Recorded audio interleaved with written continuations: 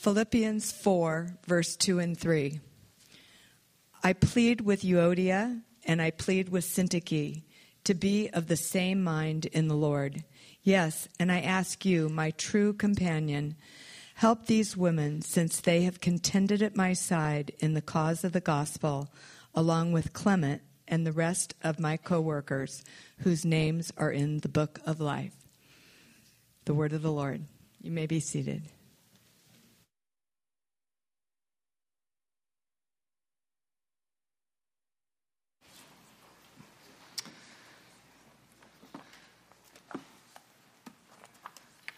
Good morning. My name's Craig Hill. Usually I'm sitting where you're sitting, but my name is Craig, and I have a complicated relationship with conflict. I know I'm alone in this. On one hand, my work life, when I work in academics, usually there's a lot of conflict of ideas in academics, and in academics we tend to hit them head on. Like, we talk about evidence. We talk about, how do these ideas work against each other? And sometimes when they conflict, we just hash it out. We hit it head on. Now, so that's my work life. But I'm also a husband. Don't laugh, okay? I'm just saying. Like, I have I'm also a father. I have parents who are older than me that are of a different generation. I have kids. And so sometimes, at least so I'm told, I can sometimes be a little bit avoiding conflict in my personal relationships. And so I have this complicated relationship. It turns out that I have this superpower of conflict avoidance. I didn't know this, but people have informed me of this. But I have a very complicated relationship with conflict. And so when I heard that we were going to do Philippians here, that I was wondering what my pastor was going to teach about this passage. But we're done with Philippians now. And Dave told me, well, if you want to know what I think about it, you should preach on it. So, anyway, Dave did a wonderful job in Philippians. And the 3 weeks on anxiety were great because I don't have a complicated relationship with that anxiety. I just embrace it fully.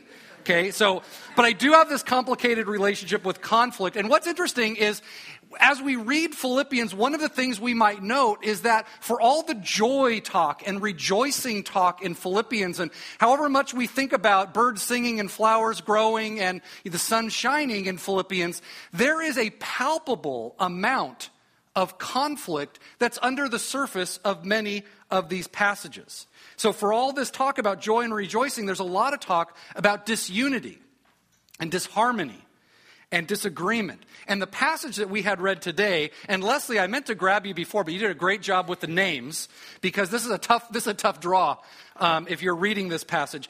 In our passage 4:2, I entreat Euodia and I entreat Syntyche to agree in the Lord. And certainly Paul would not have asked these two women, these two prominent women, to agree in the Lord if they were not having a problem agreeing in the Lord. And so what I'd like to do today is I'd like to ask the question, what does Philippians say about conflict within the body of Christ?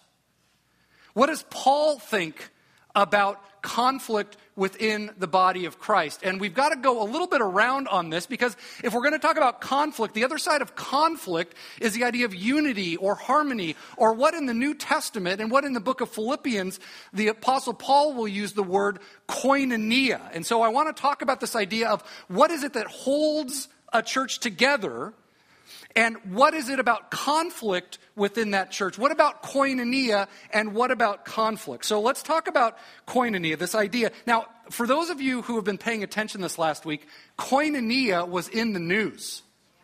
Yeah. If you watched any part of the Scripps National Spelling Bee, you would know that Karthik Namani won the spelling bee on the spelling of the word koinonia. Now, the girl that he was up against, she had to spell bevusteslaga. Kind of a tough draw for her. But look, if you have been around the church for any amount of time, koinonia is not a strange word for you. Like if you grew up in the 90s, you probably had a youth worship band named Koinonia or something like that. Okay, but if you're familiar with it, and actually, koinonia is typically translated as fellowship. And so, in the name of our church, we actually have the element of koinonia. So, Grace Koinonia Church, Grace Fellowship Church. And the thing is, sometimes familiarity can breed a sense of, what is this? What is fellowship? Like, it's kind of this Christianese word a little bit. We're not entirely familiar with it. It's kind of fallen out of use in the general world. There was a very prominent term in the ancient world and when the earliest followers of Jesus were writing this stuff. So I want to ask the question, what is koinonia? And then ask, what is the relationship of conflict within koinonia? And so Paul uses this term or some form of it in Philippians often. And what I want to do is just talk about it. And so if there's a definition of koinonia, okay, if there's a definition, there's no one word in English, by the way. That's why we use fellowship, but there's no one word. But here it is. Koinonia is a joint venture or a partnership. Partnership might be a good word for this.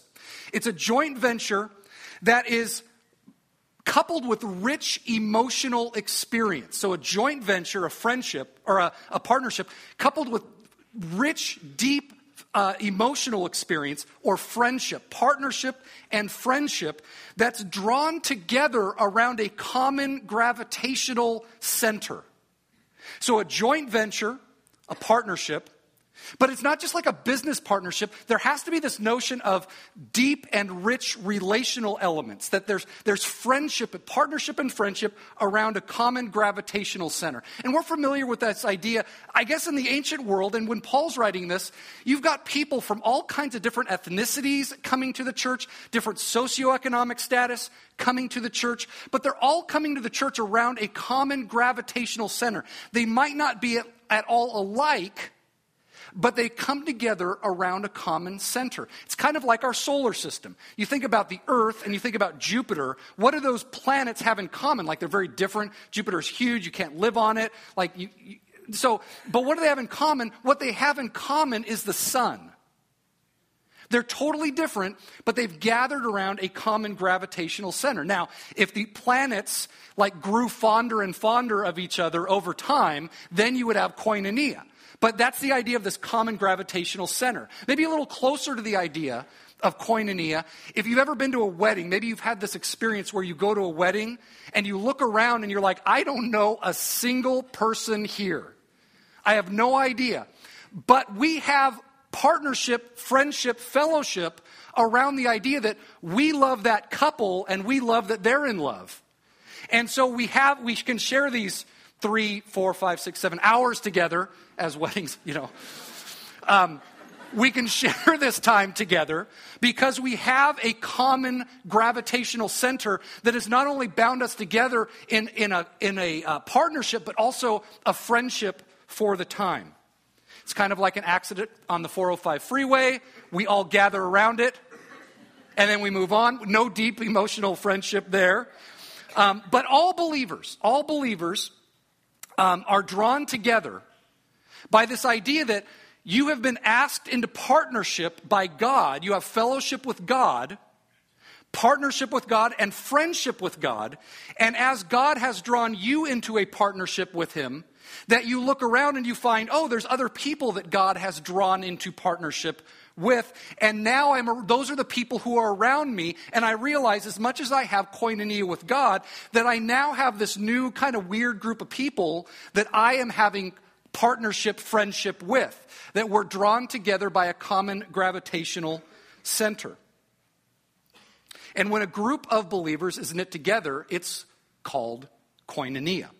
And that's what Paul will talk about. What I want to do is I want to talk about 4 things about koinonia and how koinonia, when it's thriving, what it looks like, and how the possibility of disagreement might threaten koinonia, and what does Paul think in that case?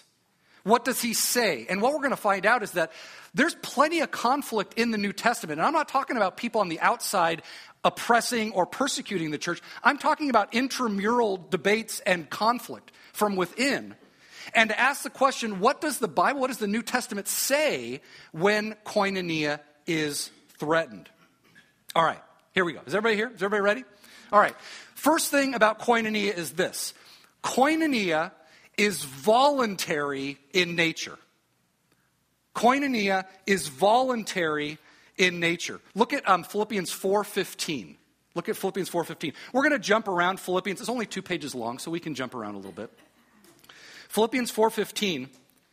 We'll look at a few ways that Paul uses the word koinonia, or variations on it. It says, and you Philippians yourselves know that in the beginning of the gospel, when I left Macedonia, no church koinonia'd with me. I'm making that up, koinonia'd. It is a verb. But no church koinonia'd with me in giving and receiving except you alone. And the first thing that we see is Paul goes into the city of Philippi. He preaches the gospel that God's saving power is available in Jesus Christ.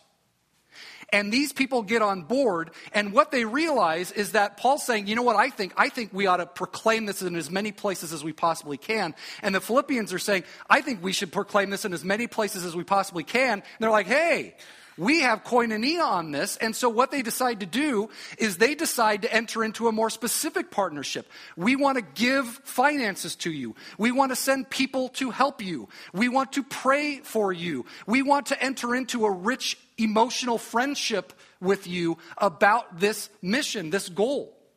But it's not out of obligation. It's that they found themselves voluntarily helping. No other church, Paul doesn't ask, Dave talked about this last week. No churches are mandated to give to Paul. As a matter of fact, he says, look, I don't want to confuse you guys. I want you to know that the gospel's free of charge. And I don't want your money because I don't want you to be confused that I'm doing this for money. But the Philippians said, no, we get that. We voluntarily want to get on board and enter into a tighter circle of koinonia, partnership, fellowship with you. They all seem to be very interested, and Paul seems to be very interested about the gospel, and it seems like somewhere right in the middle of that gravitational center is this idea of the gospel. Look at 127.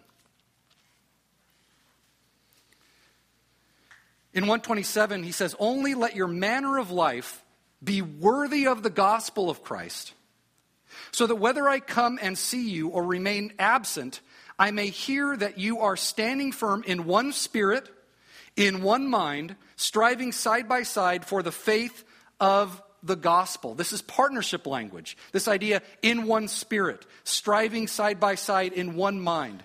This is partnership. And it's all centered around this idea, worthy of the gospel, that God's saving power is available in the person of Jesus Christ. You know, that seems so central to Paul. The proclamation of that message, that God's saving power is available in the person of Jesus Christ, that he starts his letter off this way.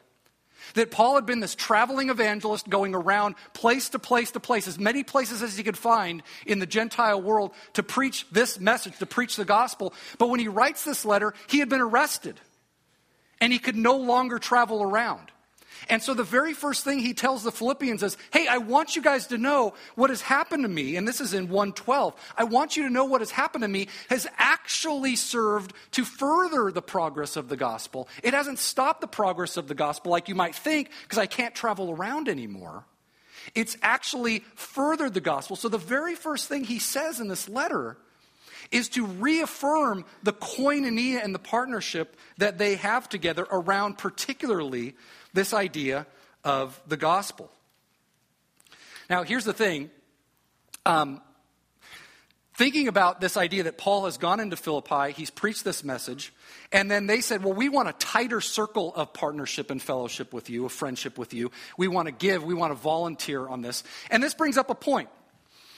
This morning, all around Orange County, people have gathered because they love Jesus.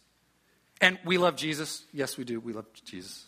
You know, okay, you get the idea. You know, we do too, okay? We love Jesus. They love Jesus. But the partnership and fellowship is tighter here because there's something about shared interests that we've all voluntarily entered into. Like, we might have a general degree of partnership and fellowship with believers all around the world, maybe even a tighter circle of fellowship and friendship around believers in this Orange County area, but we have various unique sensibilities. We have a flute. Like there's all kinds we have violins. There's certain styles. Like if you like pews, you might not like this. Or if you like chairs, these are kind of pew chairs. Like there's different sensibilities. I don't want to make light of the things that bind us together, but there are various sensibilities that are unique. That's a tighter circle of fellowship. There are certain ministries that if you come to Grace, you know about and want to support. There are certain, the youth group, you might even be like in a small group, and in that small group you have a tighter circle of partnership than you would have with the broader church as a whole. Do you get this idea that partnership, koinonia, can tighten, and particularly needs to tighten, as we move into smaller communities and not just the global body of Jesus? All right, we get that? So we've got this idea that it's voluntary in nature. But we also get this idea that there are goals that we gather around that tighten our circles of koinonia, of partnership and of friendship. And the more specific the goal, the more intimate you go into koinonia. And underneath this main hub, this idea, God-saving power in Jesus, there are lots of things that we might latch onto in a church context that bind us together with other people. Sometimes I'm friends with these people. Sometimes it's I'm in this small group with this person. Sometimes it's I volunteer in the children's ministry. Okay? Sometimes it's whatever it is, or I serve on the worship team, or I'm in this group, I'm in blessing, or something like that. And this is awesome. I mean, it's awesome that we bind together around things that we care about, we voluntarily associate. But what's interesting is the voluntary nature of this and the specific goals are what make this so beautiful. But it's also what makes this so fragile. That because there's specificity of goal, specificity of ideas, and voluntary nature, nobody is colluding to keep you here. Nobody is going to leverage and manipulate you to stay. If you want to go, you may go. It's something that makes this so beautiful, but it's also something that makes this so fragile. And as much as fellowship, koinonia, is a joint venture with rich emotional experience drawn together around a common gravitational center, the third point is that there is a continual danger of disagreement among partners and friends. As much as we think about the earliest followers of Jesus, why can't we just be more like the early church? We think about those Acts passages. We all shared all this stuff in common, and nobody had any need, and everybody, it was sunshine and roses and hummingbirds, and it was beautiful, and that's what. But the more we look at the New Testament, the more and even the book of Philippians, we can see that the earliest followers of Jesus, like us, are not immune to conflict. There's a theme of discord in Philippians. And it helps us as we think about our own body here and churches locally.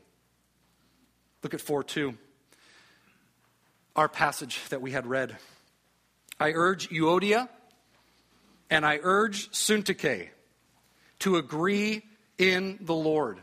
Literally what that says in Greek, I urge you to have the same mind in the Lord. And I want you to remember that phrase, to have the same mind. And what's going on here in Philippi is it seems as though you have two influential women, longtime believers, longtime co-workers with Paul is what he calls them. They are sisters in Christ, and it seems as though they have had a disagreement. They're godly women. There's nothing in the text that implies that they're troublemakers. Actually, if you read Paul's letters, if someone is a troublemaker, he typically doesn't name them. He only names his friends. Enemies or people that are his opponents, he won't name. He's kind of a civil guy that way. Like he's not going to call anyone out by name. But these women, he calls them out by name probably because they're influential, they're prominent, and they're godly. They're not heretics. They're not in sin. Otherwise, we have other places of Paul where we hear how he addresses those issues. So these women are likely people that are influential, but they have had a disagreement that is significant. Like it's significant enough that it reaches the ears of Paul, however many hundreds of miles away. Probably significant enough that if you were to ask about Philippians, you might say, well, how's that thing with Euodia and Syntyche going? We don't know what their dispute was, but it's significant enough for Paul to address each of these women by name. Earlier in the book, we can see a little bit of maybe a broader discord within the Philippian church. In 2:14, Paul says, do all things without grumbling or disputing, so that you may prove yourselves to be blameless and innocent children of God. And so it seems as though perhaps some of them were grumbling and disputing, or were even characterized by that. In 2:3, Paul says, do nothing from selfishness or empty conceit, but with humility of mind, let you regard each one as more important than himself. Do not merely look out for your own personal interests, but also for the interests of others. And it seems as though there might have been some that were looking out for their own personal interests, that they were doing things out of selfishness or out of conceit. Think about even where Paul is at in prison. Back in 1:15, he says, hey, look, I'm under house arrest or I'm in prison. And that is, for some, that's increased a boldness of preaching. They want to proclaim Christ. And some people do it out of great motives, but some preach Christ from envy and rivalry. What? Like pastors are competitive? Oh my gosh. Say it isn't so. Some preach Christ out of envy and rivalry, not sincerely, but thinking to afflict me in prison. This is not an external persecution, opposition of the church. This is from within the church. Now, as we think even more broadly about this in the New Testament, there's a number of things that are matters of intramural disagreement within the body of Christ. We can read in the New Testament about a conflict about method or strategy in the giving of the gospel. Peter says, look, I want to go to the Jews with this. And Paul says, I want to go to Gentile regions about this. And so there's a difference of opinion about which region gets priority in the proclamation of the gospel. There can be conflict about a person. As Paul and Barnabas are getting ready to go out on the second missionary journey in Acts chapter 16, Barnabas wants to take along John Mark, his nephew. And John Mark had abandoned the team on the first missionary journey, and Paul says, I don't want to take John Mark. And it says that such a sharp disagreement arose between them that they parted ways. Barnabas took John Mark and went in one direction. Paul took Silas and went in another direction, and he picked up Timothy. And the book of Acts follows Paul, Silas, and Timothy, but it doesn't follow Barnabas and John Mark. Doesn't mean that Barnabas and John Mark were in the wrong on that, but that Luke was with Paul. But that's a sharp disagreement that causes a breaking of a circle of partnership. Two men who had shared tears and blood in ministry. And I'm not exaggerating, tears and blood. And they saw it was necessary, or for some reason or another, that they could not agree, and they broke their circle of koinonia. Conflict can be about leaders. In the Corinthian church, we read in the first couple chapters that there are some people in the church who are saying, I'm of Paul, or I'm of Apollos, or I'm of Peter. And so you have this like, hey, I'm a founding member of this church because I was with Paul when he founded this church. Well, I'm of Apollos because he's smarter than all these guys. And I'm with Peter because, hey, he's the rock, right? So you have this, who discipled me, who baptized me. And you have this factionism that starts to pervade the Corinthian congregation. Conflict can be about resources. In the same book that talks about they were all in one accord and birds are singing and flowers are growing, to only 2 chapters later, that you have a disagreement about whether or not the church should offer feeding and the resources to women whose Jewish husbands had died. Hellenistic widows. If you don't have a Jewish head of household, are you still Jewish and can you be part of this gathering? And so widows were being overlooked in the distribution of food. Is that the kind of church we want to be? I mean, but that's the early church. And there's conflict. And so they solve that problem. They appoint people to work out the equal distribution of food. And one of those persons is Stephen, who ends up giving his life for the gospel, a martyr. Conflict can be about doctrine.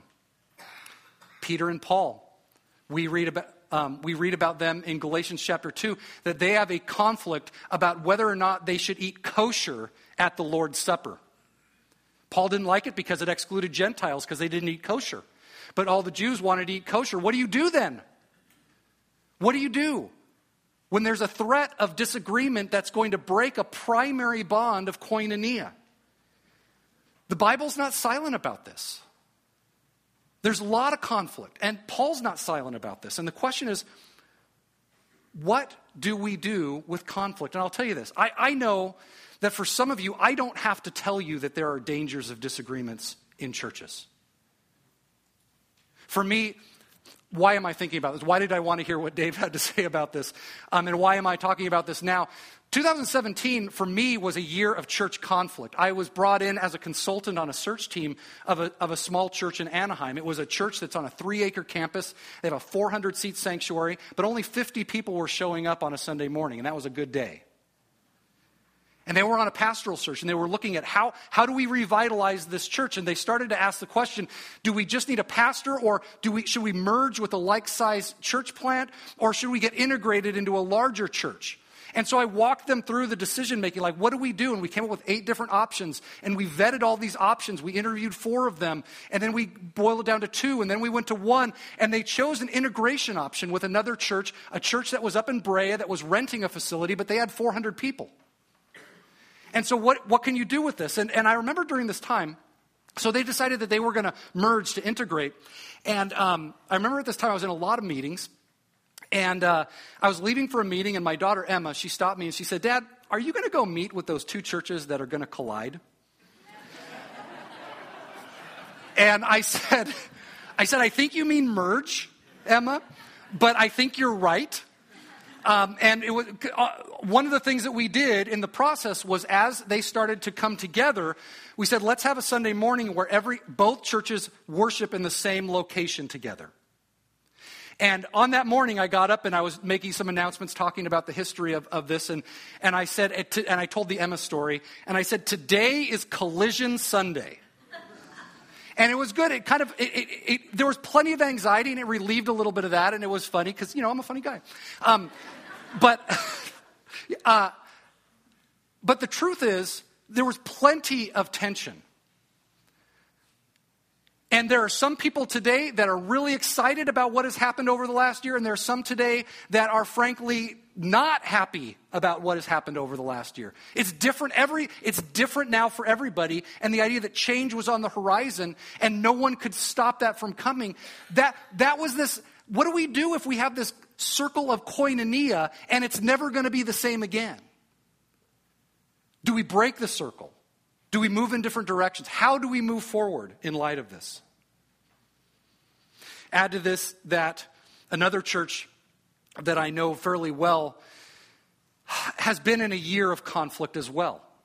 And people that I love dearly are on 2 sides of a conflict. And hearing about it has been like a kick in the gut. And I don't have to tell you, and it seems as though there's a number of churches in the area that have been in transition. And many of you are here because those transitions, you had to make a hard decision about breaking a circle of koinonia that you had been in for a long time and had been nurtured in.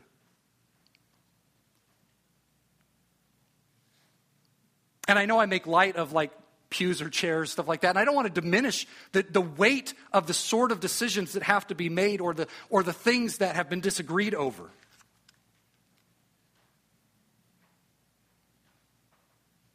But what does Paul say when this kind of disagreement threatens koinonia? What does he say? What kind of advice does he give? What does he encourage the Philippians to do? And this is our fourth point. And I would say this, that koinonia stabilizes or deepens, depending on the situation, but koinonia stabilizes as we re-identify the most weighty gravitational center.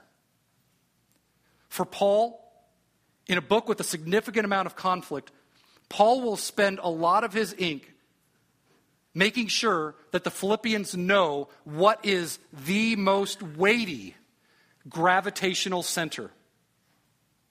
And for Paul, Jesus Christ and the proclamation of Jesus is the gravitational center that he gathers and regathers the Philippians around if conflict looms on the horizon.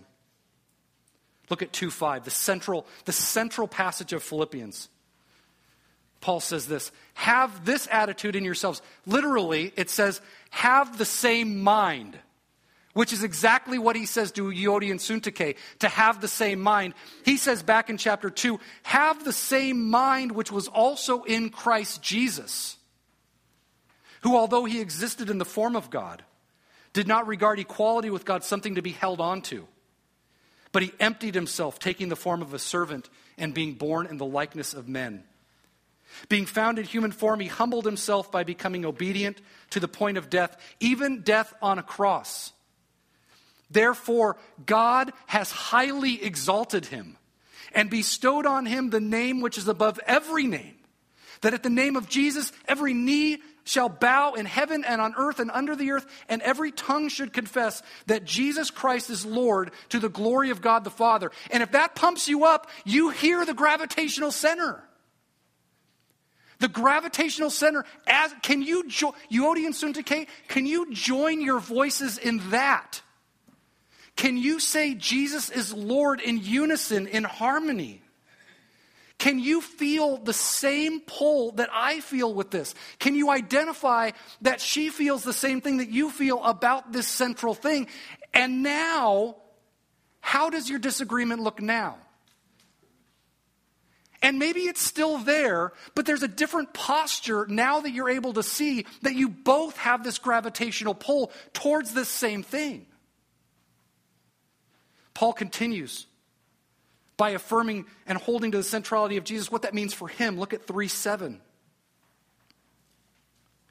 Whatever things were gain to me, those things I have counted loss for the sake of Christ. More than that, I count all things to be loss in view of the surpassing value of knowing Christ Jesus my Lord. There's your hub. The surpassing value of knowing Christ Jesus my Lord. What's interesting is he says, Jesus, he had this thing, this form of God. He was in the form of God, but he gave it up. He considered it lost. He didn't hold on to it and emptied himself. And Paul says, I had all of this. I had all of this stuff. And I now consider it, I give it up. I give it as loss. And you wonder if Paul is not saying to either Euodia and Syntyche, because he doesn't seem to take sides, but he's saying, do you think that maybe one of you is willing to give it up? To have the same mind as Jesus? To have the same mind as I have? To not hold on to what belongs to me?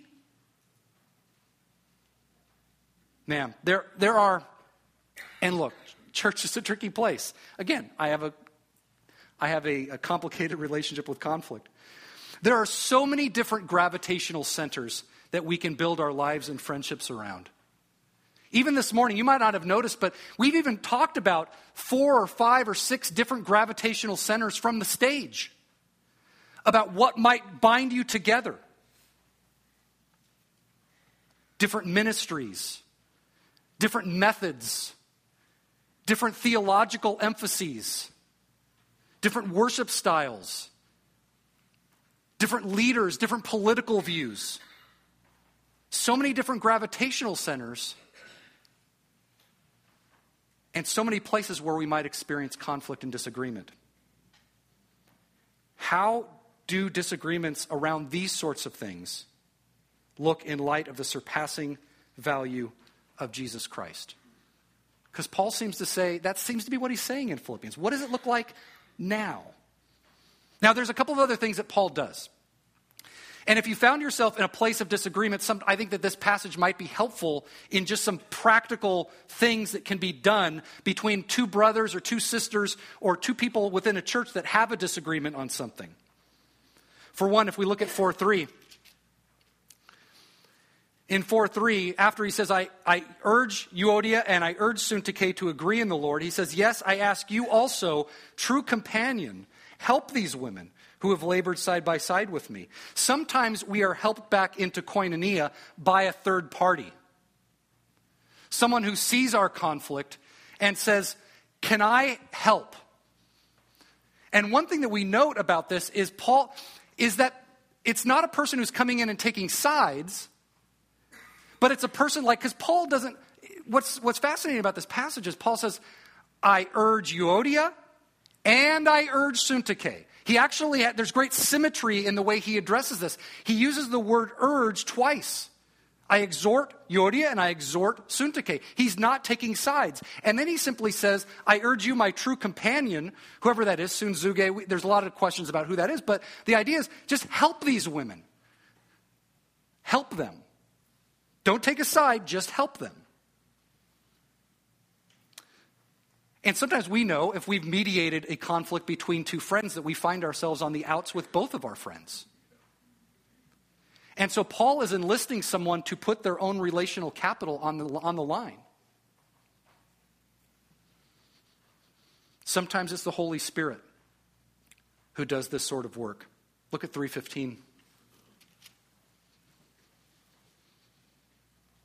In 3:15, after talking about a little doctrinal issue, Paul says, let those of us who are mature think this way, and if in anything you think otherwise, God will reveal that also to you.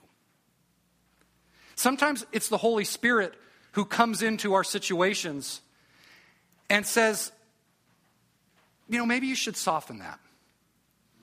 Sometimes the Holy Spirit comes into our own stubbornness and our own heel digging in and says, maybe you should look at it from another perspective. Maybe you should put yourself in their shoes. Maybe you should try to identify what valid concerns this other person has. Maybe you should not consider what you have something to be held on to, like Jesus and like Paul. Sometimes we're reminded, if you go back to our passage in 4:3, sometimes we need to be reminded that we have labored side by side with someone.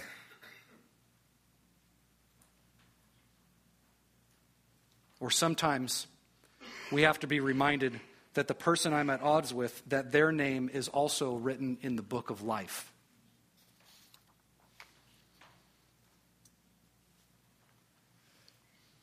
Paul seems to think that there's a centrality of Jesus, a centrality of the proclamation of the gospel, that God's saving power is available in Jesus. And are you at odds with a brother or sister in faith, or even know someone who's at odds with a brother or sister in faith? The corrective of disagreement, according to Paul, is a return to the gravitational center, the common belief in the centrality of Jesus, the common experience of the graciousness of forgiveness in Christ, the common attitude of Christ, which is humility, one who does not hold on to what belongs to him, and the common goal of the progress of the news about God's saving power that is available in Jesus Christ. Now, what if disagreements remain disagreements? And that certainly is a possibility. It was for Paul and Barnabas when they decided about John Mark. It happens in churches all the time. And certainly as growing people, we find ourselves in places where we might want to go in a different direction. And there are no airtight formulas in the Bible, but the Bible is not silent about it. It should be noted, though, that if Euodia and Syntyche did not resolve their conflict, they could not simply go down the street to a different church. And sometimes, more churches the better. I think it's awesome. But sometimes the multiplicity of churches in a geographical region sometimes short circuits the real work of holding on to koinonia. And I'm not saying, again, sometimes disagreements are disagreements. What I want to, for me, and again, I resigned as a pastor at a church. I left a church. I had to ask hard questions about, do we break this circle of koinonia and move into a different direction? So these are not foreign questions to me, and I know they're not foreign questions to you. My question is, have you done some work on asking the question, what is church about now? Why am I here? And that's what I want to, that's as we wrap this up, I just want to ask everyone here. Because it's good to do a diagnostic every once in a while. And I just want to ask you a simple question, and that is this. What are you doing here?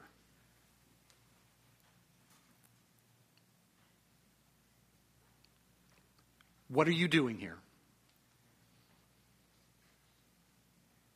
Maybe I need a place to raise my family. I need a good place of faith to raise my family.